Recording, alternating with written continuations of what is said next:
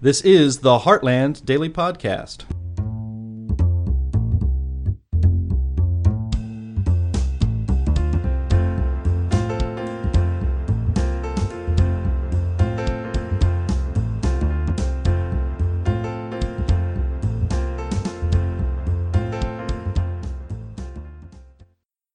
Thank you, listeners. It's another Voices of Vapors podcast series.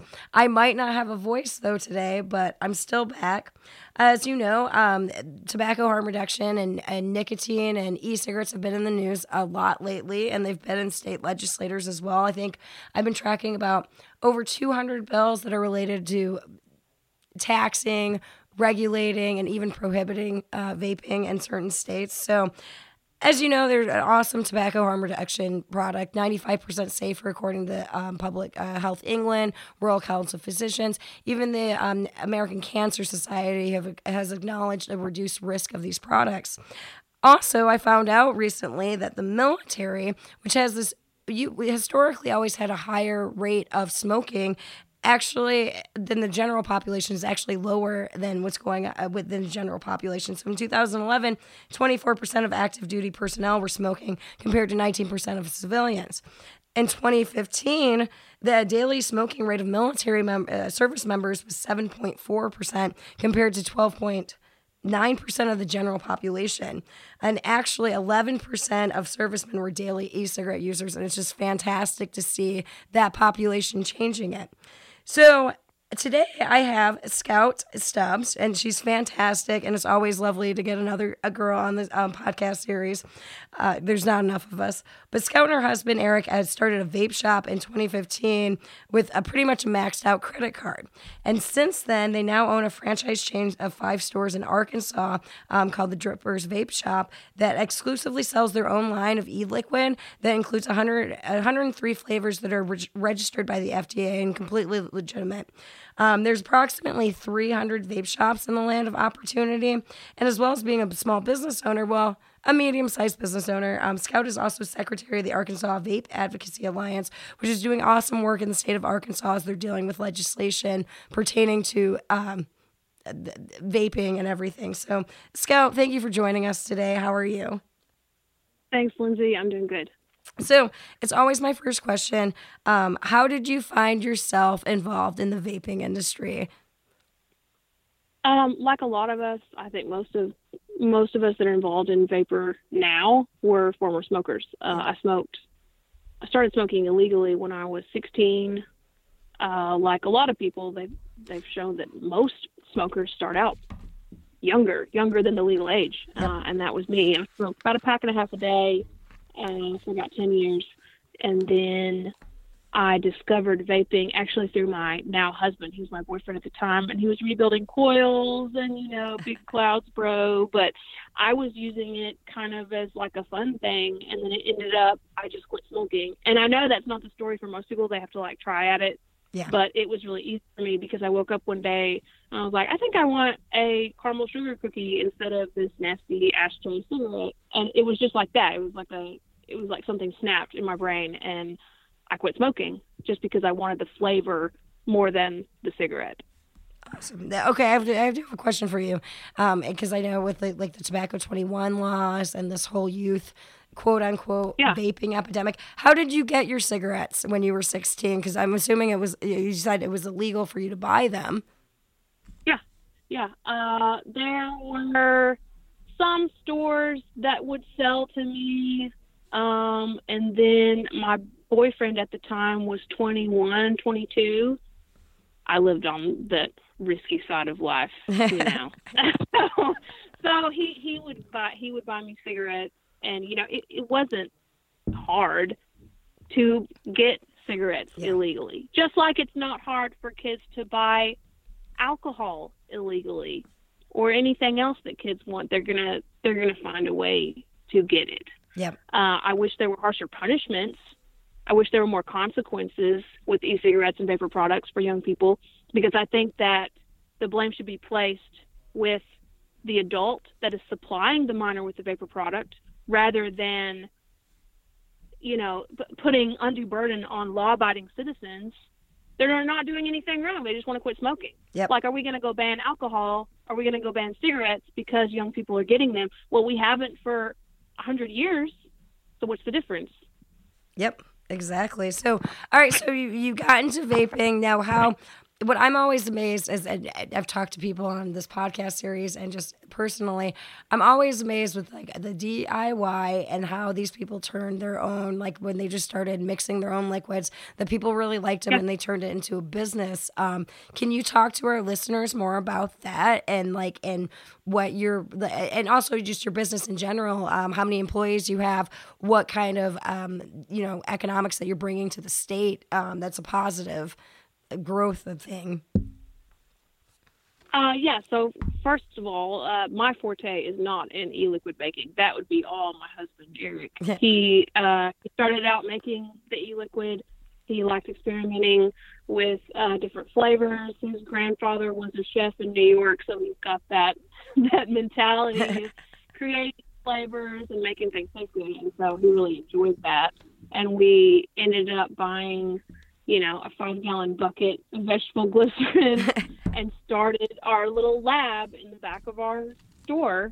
And we started small and then grew. Now we have 14 employees. 3 stores are mine, and then 2 are franchise locations, and they each employ 4 people at each location too. We pay about $400,000 to $500,000 in taxes annually. Oh, wow. And we also are stimulating the local economy because we buy all of our vegetable glycerin from right here in Arkansas. We buy a lot of our flavors. Actually, all of our flavors are from the United States. None of those are from Arkansas, but they are from within the United States. I pay for radio ads. I buy magazine ads. There's lots of ways that the vapor industry is stimulating our economy. And if that were wiped out, we would not only lose jobs and our employees' employment, but we would also lose that economy, lose that economy stimulation. Yep. No, I think it's a fantastic point to make, especially to state legislators, because I always bring up the whole, the reduced harm of e-cigarettes. Yeah, it's going to help with healthcare costs, but I'm still amazed with this small business, and y'all really aren't making that much money. I mean, everybody I've always met, they're not in the business to make money. They're in the business to sell products that are safer than combustible cigarettes and show smokers that there's an alternative out there. Right, yes. Right. I don't live in a 6-bedroom mansion. I live in a 2-bedroom apartment behind my shop. Right there. Right there, literally. My parents are small business owners, so I know the struggle actually with and it's not a glamorous lifestyle, especially now. Okay, now this is a perfect way to go into it. So, all these regulations. Can you talk more about the Arkansas Vape Advocacy Alliance? Because as a small business owner and living right next to your shop, you got to take care of the day-to-day of the shop, but then you also have to go on the advocacy front and kind of counteract all these measures that are coming in and pretty much assaulting your industry. Can you talk more to our listeners about that?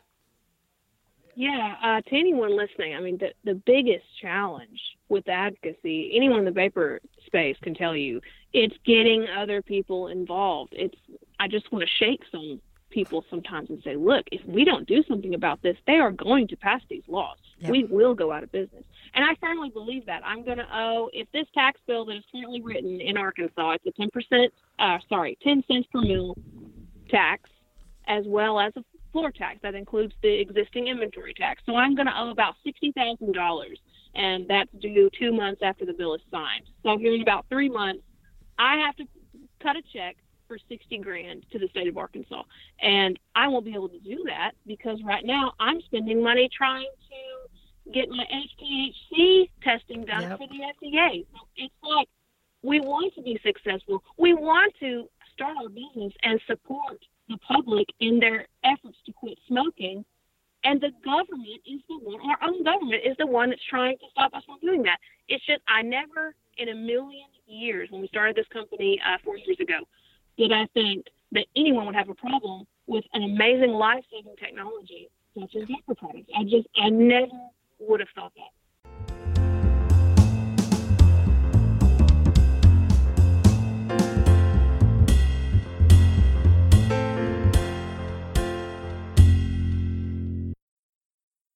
Yeah, let's talk about the bills that are in Arkansas. So you had House Bill 1442, which got withdrawn. You've got Senate Bill 347, and both of them impose taxes.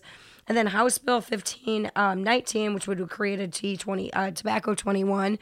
So now House Bill 1565 was filed Monday after the House Bill 1442 was withdrawn, and actually kind of puts those two together, the T21 and the taxes. Can you talk more about that and like the economic? I mean, you just mentioned it's $60,000 you're going to have to pay, and there's over 300 vape shops in Arkansas.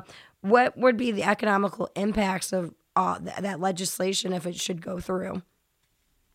So the idea behind the scary bill is 1565. It has a lot of support. We have a Republican majority here in Arkansas, and it's a Republican bill. So it's the scary one, and it's a combination of T21 and a wholesale tax and a per mil tax. It's all the things that we are scared of rolled into one bill. And I know that this bill is trying to fund a National Cancer Institute here in Arkansas. We want that designation. It will, according to an article that I read in Arkansas Politics, it would create 1,500 jobs, right? And so that's a stimulation to the local economy. Well, if it passes, we're going to lose 1,500 jobs by putting 300 vape stores out of business. So I don't understand the logic behind it if we've told our legislators multiple times that we will close if this tax bill passes. And the same goes for 347. 1519 is the T21 bill. It has overwhelming support. It's got over 20 sponsors, both Democratic and Republican. Okay. So it's a very scary space to be in right now in Arkansas unless we can get some things changed. And a few of my representatives have been able to meet with me, and I really appreciate that. But we need more people to understand that we're harm reduction. We're not tobacco. Yep. We're not fuel. We're not trying to hook kids and create a whole new generation of nicotine users. We're just trying to help adults legally choose to quit smoking with a less harmful alternative. Yep. Now, okay, that's a very good point to put in there. So the whole vaping epidemic, and you as a shop owner, can you kind of describe to our listeners, because what I see when I look at the FDA's actually got these numbers online that you can pick out, like you can actually see what store was in violation of like selling to a minor, and you're kind of overwhelmingly seeing that it's convenience stores or C-stores. Can you explain the measures that you instill on your employees as well as that your shops take to make sure that these are not getting in the to the hands of minors?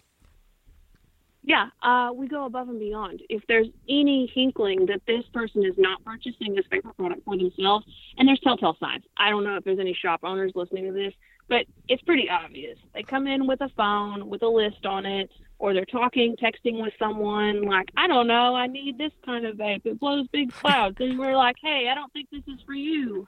We refuse to sell. But the numbers for Arkansas speak for themselves.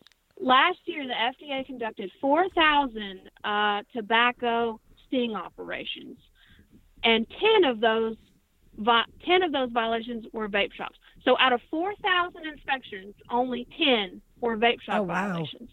Those numbers really speak for themselves, and I know those numbers are better in other states. Yep. It just amazes me that those numbers aren't applauded and say, hey, we know that the vape shops are doing a good job at ID. We know that they're not the ones selling to minors.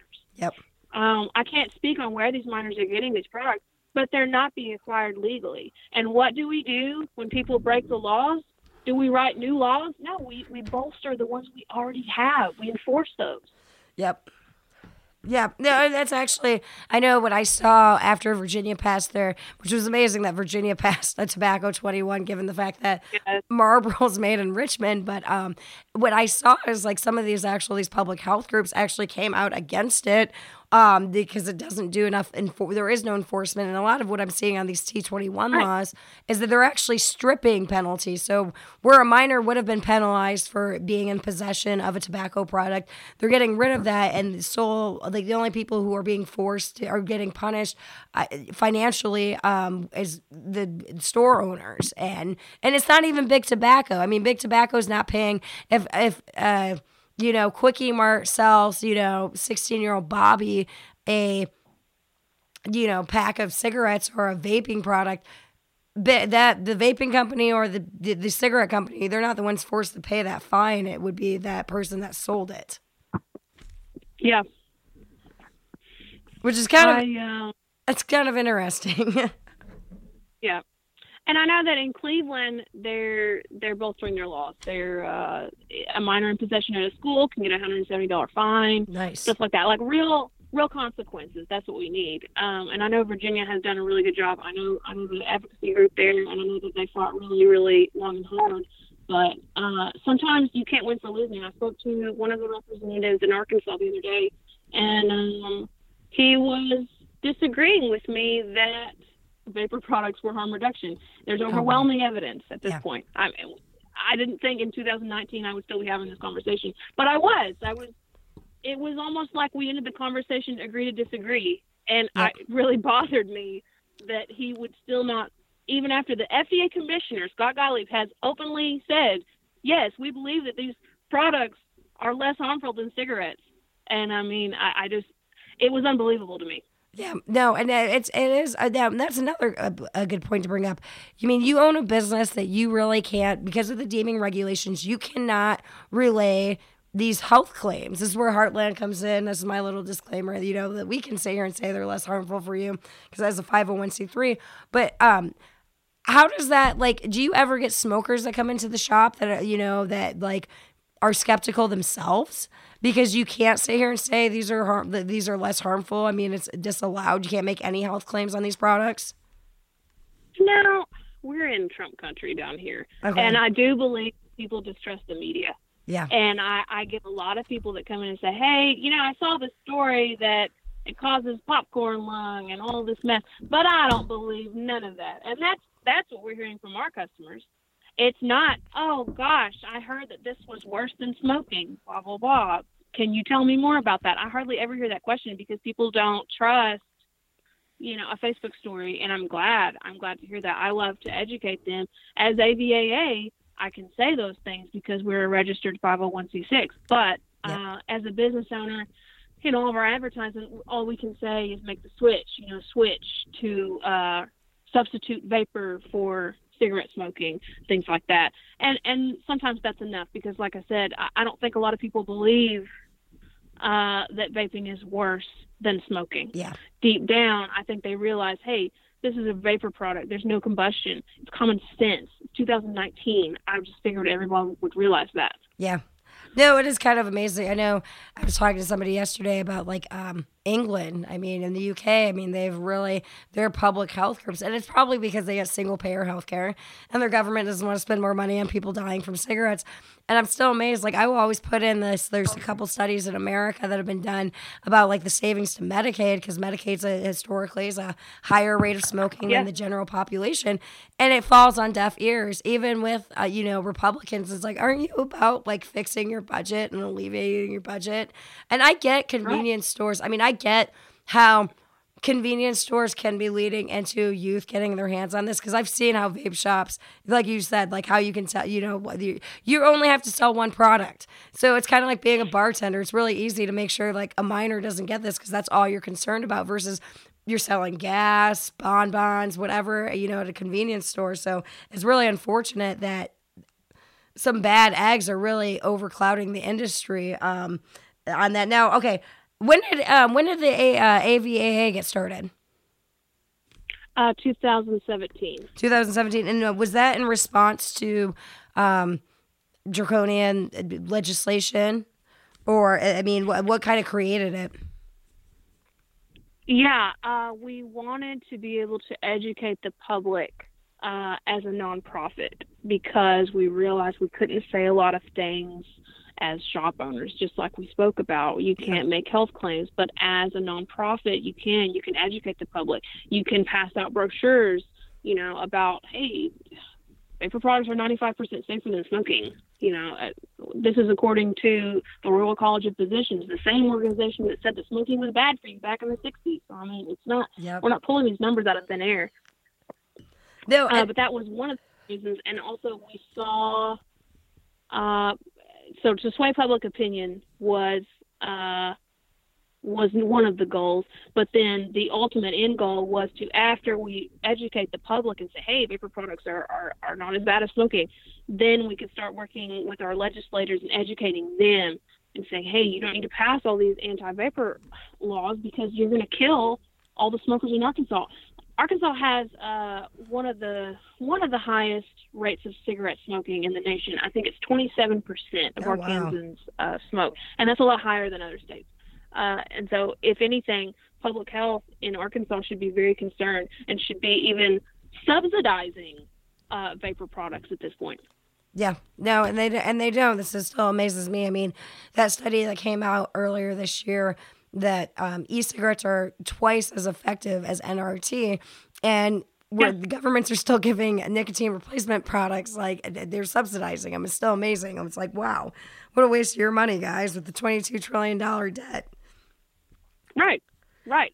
We've got, I read an independent study the other day that said vapor products, if everyone switched to vapor products, or most smokers switched to vapor products, it would be an average per state of $320 million in savings to Medicaid and Medicare. Yep. And yet we're just leaving those numbers in the dust, to practice these draconian practices that are, hey, just give them gum, give them some patches, give them some lozenges, even though vapor products are twice as effective. Yep. Yeah, and they think, well, and that's, I mean, this whole thing, idea that this is big tobacco, I think falls on, it's unfortunate because it's really not. I mean, yes, big tobacco came in, but I think they only did that like after the vapors. I mean, it's a consumer-driven industry. It really is. Like, this came from smokers. You're one of them. That's what's amazing. Yeah, that's what's amazing. Is like when I said at the beginning of the interview, like most people in the industry are ex-smokers. We got into this because this was an amazing product and we wanted to share it with other people. And I mean, that's it.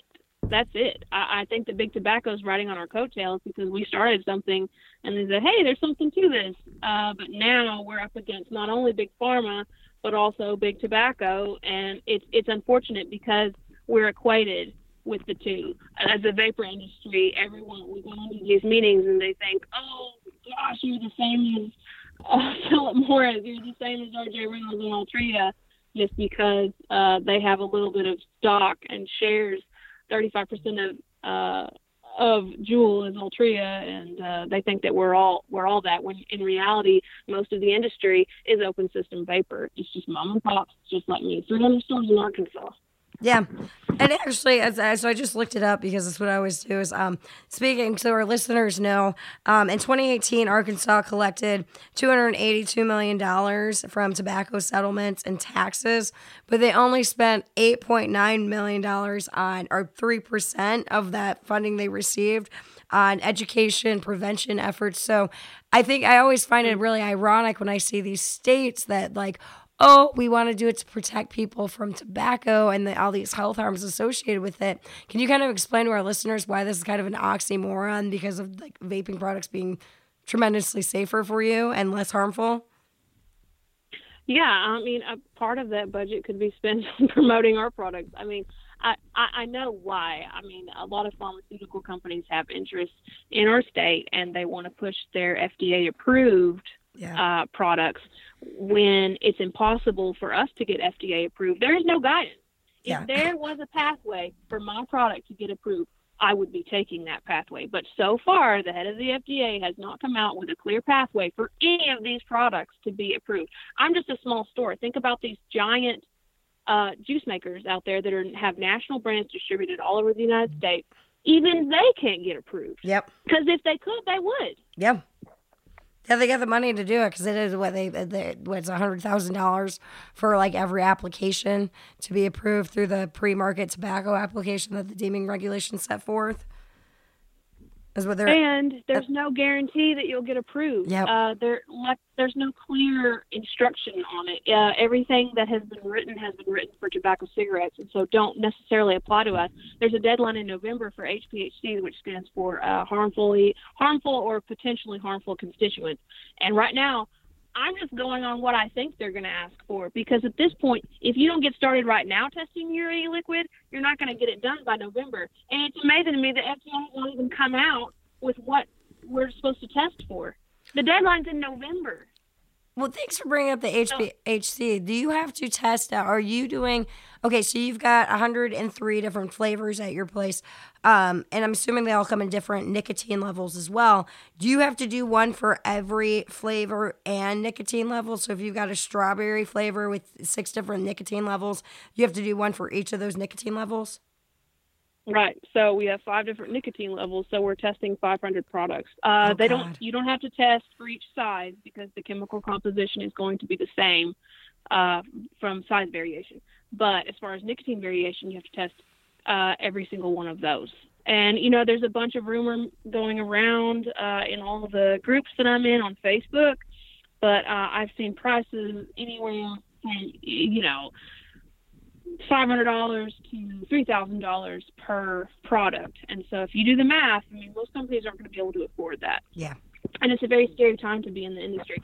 I don't think there's anything wrong with sensible regulations. We're not coming at the government saying, oh, we don't want to be regulated, we should be able to do whatever we want. Like, I realize that most industries have some sort of regulation. Same as the alcohol industry, craft beer industry, there's some type of regulation in place. But it's something that we can attain. Yeah. That's all we're asking, is something that's attainable, that's not, in a foggy mist where we can't understand it. Right now, our HPHC guidance is written for tobacco cigarettes, and so we don't really even know what to test for. And it's the same thing with PMTAs. They have not clarified how we get approved. It's almost like they don't want us to get approved. Yeah. Yeah, it is very, I've heard that too, even with like the ingredients listings. And I know a lot, some people in the vaping industry, I don't know if you were one of them, that like they're the ones who kind of crafted some of the guidance to FDA after they're looking at these applications. Absolutely. And they're like, oh my God, without a group on Facebook, I wouldn't have known how to do it. I had to watch video tutorials made by other juice manufacturers in order to figure out how to do it. I would email the CTP portal. I would email the FDA tobacco industry folks down there, and half the time they wouldn't know. They would just copy and paste the instructions. They were already in a PDF on the site. So, I don't know if they didn't know or they were just getting bombarded from 16,000 manufacturers in the United States and they didn't have time for me. I don't know. Oh, my God, it came from other industry members that were doing the exact same thing I was. Yep. Now, and speaking of the industry, are you involved with any of the, this is what I always liked about the vaping industry is there was actually, before FDA came out with all these standards and these regulations, there were groups that, that you could be a member of that already had self-imposed their own regulations. Is your juice company a member of any of these? No, IMSA was the only one that I was aware of, okay. And that was, they've been around for a long time. Yeah. But I never joined up. I think that it was cost prohibitive at the beginning. You know, like I said, we're a small shop, and I think that's the case with most e-liquid manufacturers. Also, IMSA was in the news. I'm not trying to step on any toes. I support any industry member, but they did come out saying that they were supportive of harsher regulations and supportive of thinning the herd. Okay. Not their word, my word, thinning the herd of the e-liquid industry. An ISO 5000 lab is not required. I don't think it should be required. There's nothing deadly going into e-liquid except for the nicotine. And if you have a stringent protocol and a nice set of operating procedures, then you don't need that ISO lab. And that's just my opinion. I know there's a lot of industry members that disagree with me, but that's my opinion. Yeah. No, well, okay. So thank you for that, because I did Facebook stalk you this morning. And that video that you made about 2 years ago, where you kind of show the ins and outs of a vape shop and also your e-liquid company. It's a fantastic, and actually I don't think you realize how kind of relevant it is. I loved how you brought in your employees, and I'm like, yes, legislators need to see this. Like, these are people that you will be putting out of work if you decide to put these, agrarious, proposals forward. Can you talk more about that, like how that video came about and what kind of, reception you've received from posting it? Yeah, and most of those employees are still with me. That's awesome. They love their jobs. I pay very well. This is not a minimum wage job that I give. I expect a lot, but I pay very well. Again, back to stimulating the economy. But the video was more for people that did not know diddly about vapor products. Yeah. Because sometimes I would get questioned. I would post something on my wall, and my aunt so-and-so would say, well, what is that? I've never even heard of vaping. This video was more for them. This video was saying, hey, these aren't some strange ingredients from the moon. Look, we make it here. My husband makes it. I know what's in it. It's not something from China. It's not something that's going to make you sick. This is just a consumer-driven technology. And if you are appropriately educated on the equipment, on the hardware, besides any kind of battery malfunction, there really shouldn't be any problem with you switching from smoking to vaping. Yep. No, it's fantastic. I love that. And people are liking it. I shared it today. I was like, this is awesome. I kind of want to send it to every state legislator. Be like, here you go. So, and your question, what do you think the future is like? I mean, I know you're really invested in this. I mean, your livelihood depends on this. What do you think is going to go on in the state level, the national level, and heck, even the global level? The state level, we're making headway. It takes a lot of persistence. We've gotten a lot of shops involved, shops that weren't involved before when we were an organization before legislative season, have now realized the importance of being involved. And hey, this is going to take away your livelihood. And we've gotten a lot more involvement. We're making some headway. And by that I mean we've gained some meetings with these legislators, educated them that had no idea. Still to this day, thought, oh gosh, these kids are passing out in the bathroom from these vapor products. When in reality, that news story was in Arkansas about some kids using some THC pens in a bathroom. But, of course, it was spun to include vapor products. But, that's what we're battling. And I think as time goes on, it can only get better because the more you educate these people, the better it gets. Really, the only thing that we're battling is public perception with the underage, quote-unquote, epidemic. We've already debunked any kind of popcorn lung claims, any kind of formaldehyde claims, any kind of health risks associated with vaping as opposed to smoking. And so the only crutch that a lot of these health groups have to lean on is the underage vapor epidemic. And so I think as more people start to realize that, hey, by creating more laws, you're not solving the problem, you're just creating more lawbreakers.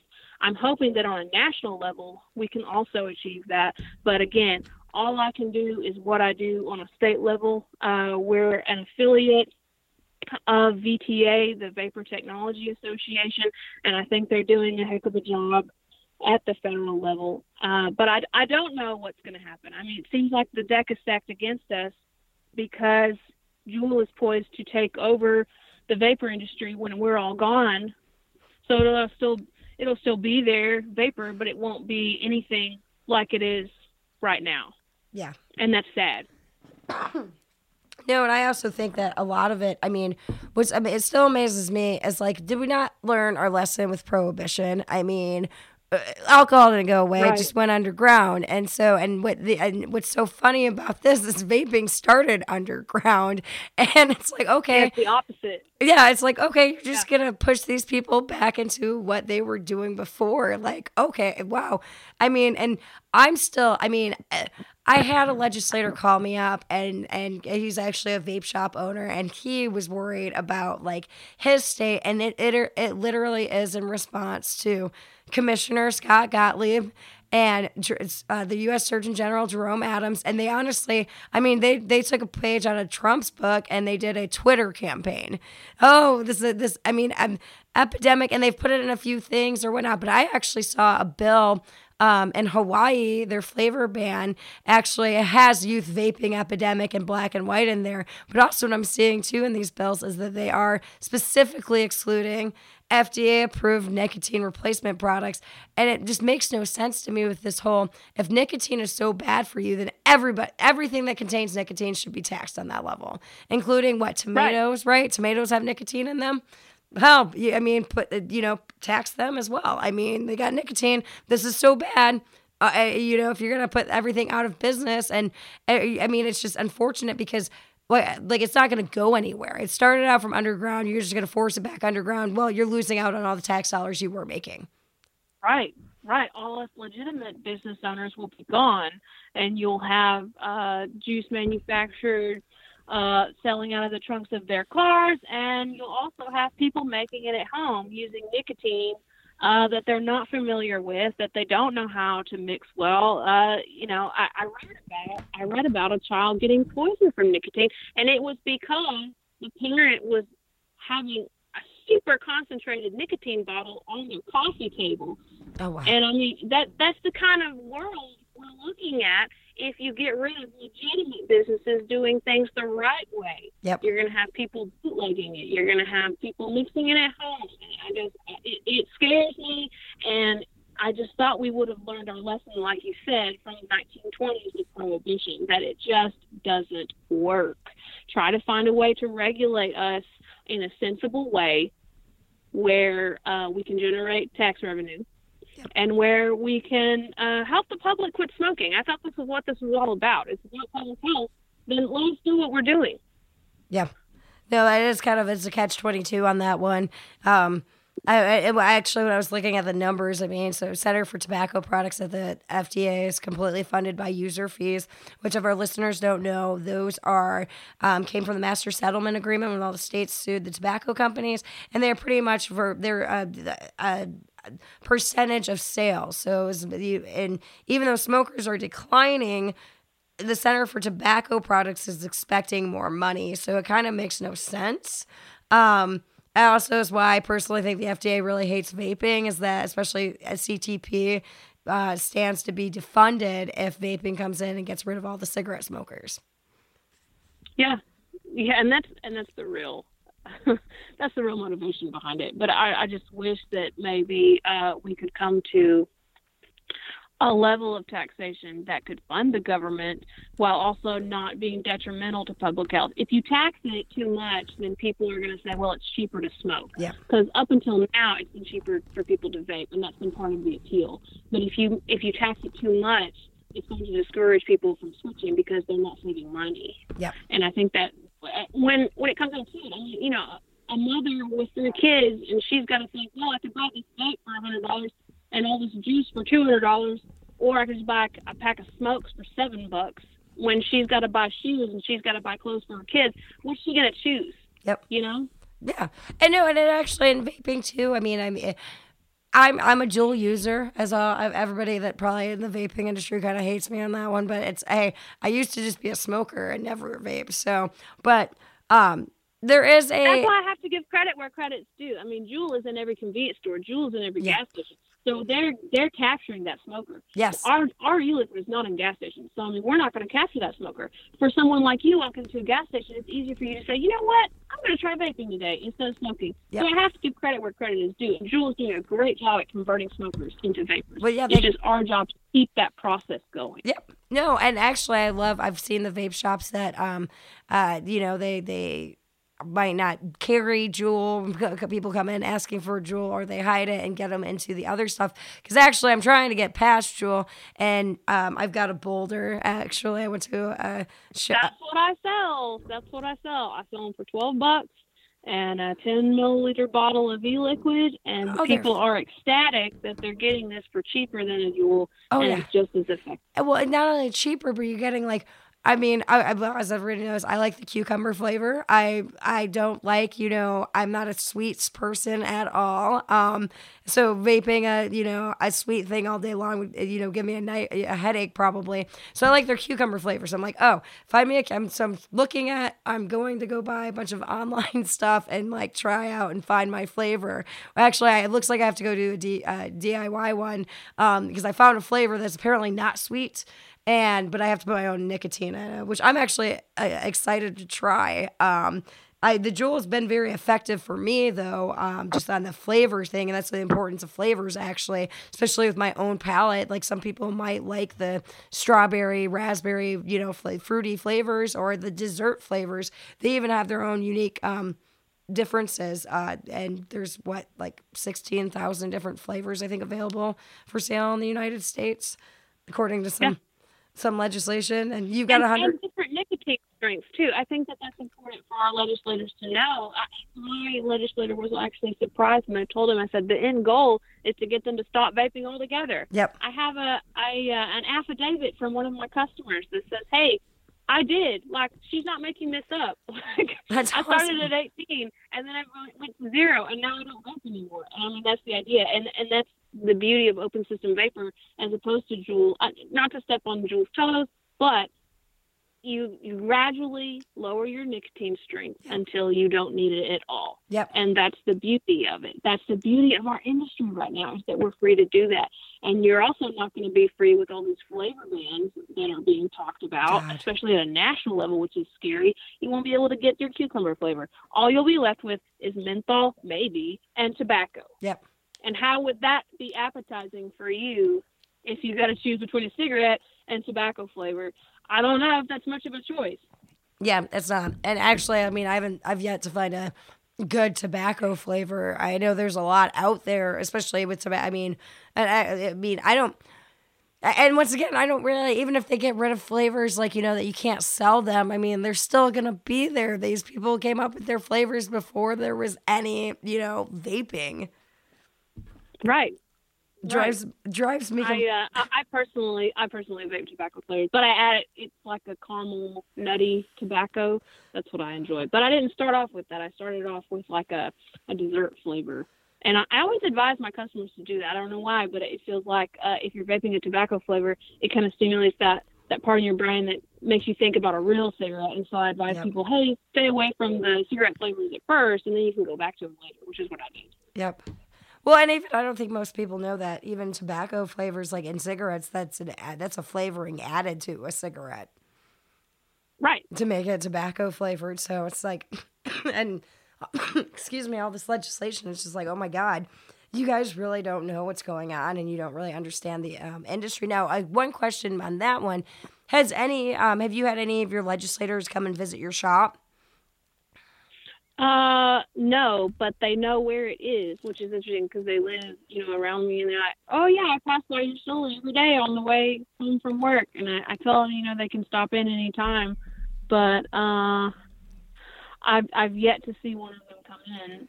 That's amazing to me. It's almost like, I really want to go out to state capitals and do a field day for them or a field trip for them. Like, oh, okay, you want to sit here and regulate this, put legislation on this. I mean, and it's unfortunate. Like, this is where lobbyists actually play a crucial role in this, is because they're not visiting the vape shops and they need somebody to actually tell them what's going on in these. But it's unfortunate that nobody's come out to your shop. Yeah. Well, I think there's a negative connotation with the vape shops now. They think we're head shops. They think we're marketing to kids, and they have all these negative media stories. And so unless you're a vapor, you don't know. Yeah. Oh, speaking of marketing, what are your products look like? I know that the market. I mean, and once again, another catch-22. Juul, not to step on Juuls or anything, but Juul tends to be the one that's kind of getting the youth involved. But at the same time, there are these, laws and like legislation that are coming out are like, oh, they've got cartoons on it. Juul looks like a cigarette pack. Their marketing. I know, that's the thing. Juul has like the most basic, unappealing packaging ever. Yes. And yet they're the ones that are supposedly marketing to kids. And I mean, every ad that I've seen put out by them, it's just, a middle-aged person that's sitting on a park bench and they're vaping instead of smoking. I don't understand how that's marketing to kids. I know there's some bad actors. If anybody's listening to this, say, oh, I've seen a Lucky Charms liquid. Yes, they are out there. But there's a bunch of backlash from industry members that are legitimate. And the majority of the e-liquid market is not that product. It's not that Fanta drink bottle. We're trying to get rid of them. Yep. And I think that's going pretty well. If you go into any vape shop today and you look at what's on their shelves, they're all going to be professional, non-mislabeled e-liquid products. I think that our industry has learned to police itself by publicly shaming these other companies out of existence. No, and actually they are very good. I remember seeing that there was for our listeners who might not be aware of this, that there was a picture that went around Facebook at a vape convention where there was this big Lucky Charms display or whatnot, and it was actually how that picture got pulled was somebody had taken a picture of their own little display, and that was like on the side of it. It was fantastic, actually. I was like, way to go, vapors, yes. And then you also see that news story circulating on every news station about a Lucky Charms flavored beer. Yes. And they're all getting encouraged for that. I'm not defending any e-liquid with Lucky Charms on it, but it's a double standard if I've ever seen one in my life. Oh, definitely, yes. Well, and it's funny because you can't use that argument. I mean, I know I've seen some study on Smirnoff. I mean, Smirnoff actually coordinated their what is it, the wine coolers have the same flavors as their vodkas or whatnot. It's like, well, who drinks wine cooler that's over the age of like 21? You know, moms, pretty much. So I mean, it's like, wow, and they do, and they realize that it's not the flavors. You know, everybody likes some flavored vodka. Everybody likes, you know, flavored e-liquid. It's the marketing. It's not the flavors. It's the marketing. It's the marketing, and that's been our mantra for years now. Yep. So speaking of marketing, what's a typical package for you look like? Like, give me a flavor and what it looks like. I mean, most of our label now is the nicotine warning. Yeah. But you know, we still sell 10 milliliter bottles, and like I said, most of that is taken up by our warning label. But our thing's always been kind of sugar skulls, that kind of decorative skull looking pattern. I've taken all the colors away, and it's mostly just black and green with our logo. Oh, wow. We sell 10 mils, 30 mils, 50 mils, and 100 mil bottles. And they're in the HDPE type plastic, which is that soft plastic bottle, easy to squeeze. And then we have a couple of our lines are sold in glass dropper bottles for those people that do not like the plastic bottles. Okay, of course. I know. There's always one. No, I know. I work part-time at a bar. I know exactly how that goes. So, okay. Do you have any advice for our listeners?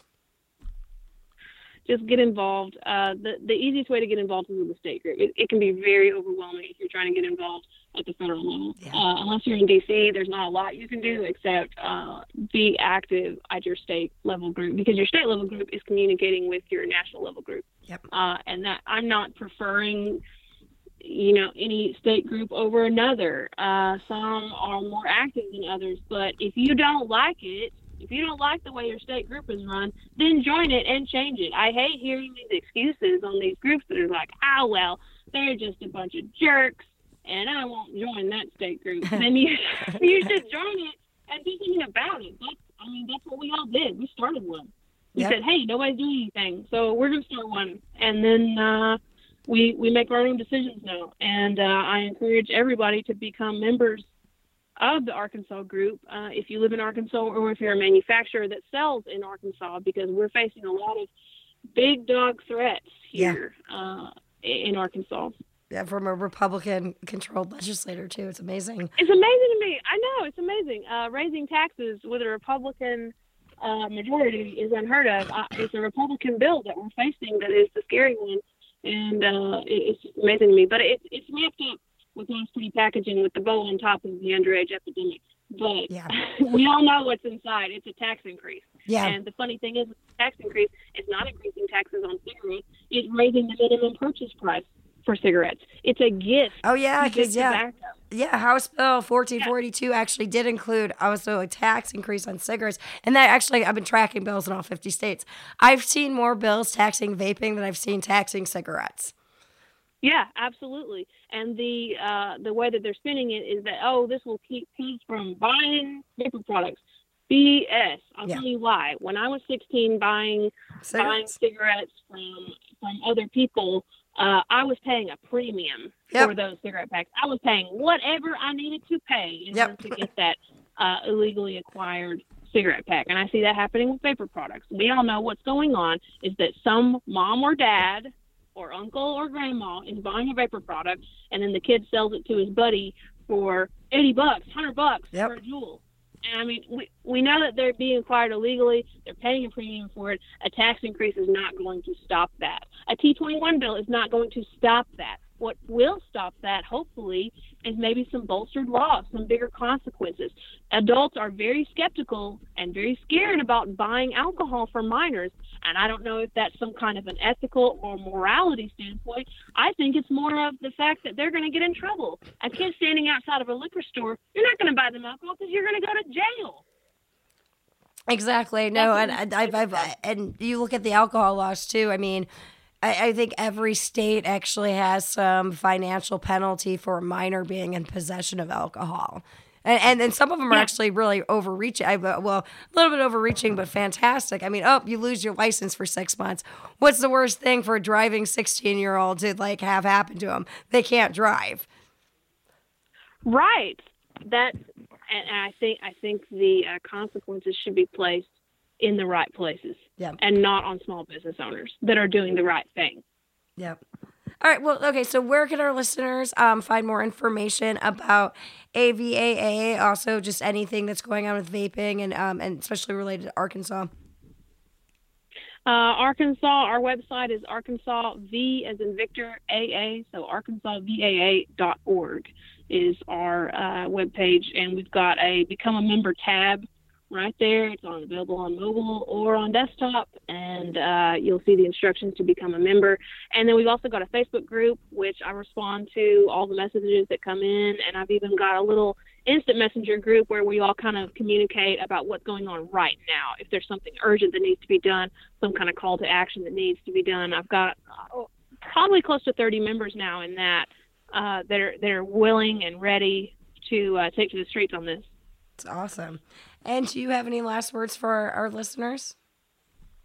I just want to say that I appreciate you having me on today, especially so I can just gripe about my business and what we're facing. No, it's fantastic. No, I think it's actually, I mean, it's very important, to try to combat the youth vaping epidemic to show.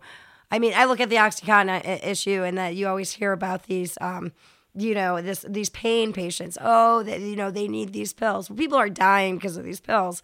And it seems like the narrative right now is people are dying because of cigarettes, and there's a product that can save it, but you're so worried about youth. Makes no sense to me. Right. We're ignoring the 70-year-old lady that's just trying to save her own life by quitting smoking by focusing on law-breaking minors and their parents. Yep. Well, awesome. Well, thanks for joining me and the listeners today, Scout. To our listeners, thank you for tuning into another episode of Voices of Vapors. For more podcasts, including this series, please visit heartland.org or search for the Heartland Daily Podcast in iTunes. For more information on e-cigarettes and tobacco harm reduction, please visit our alcohol and tobacco page at heartland.org.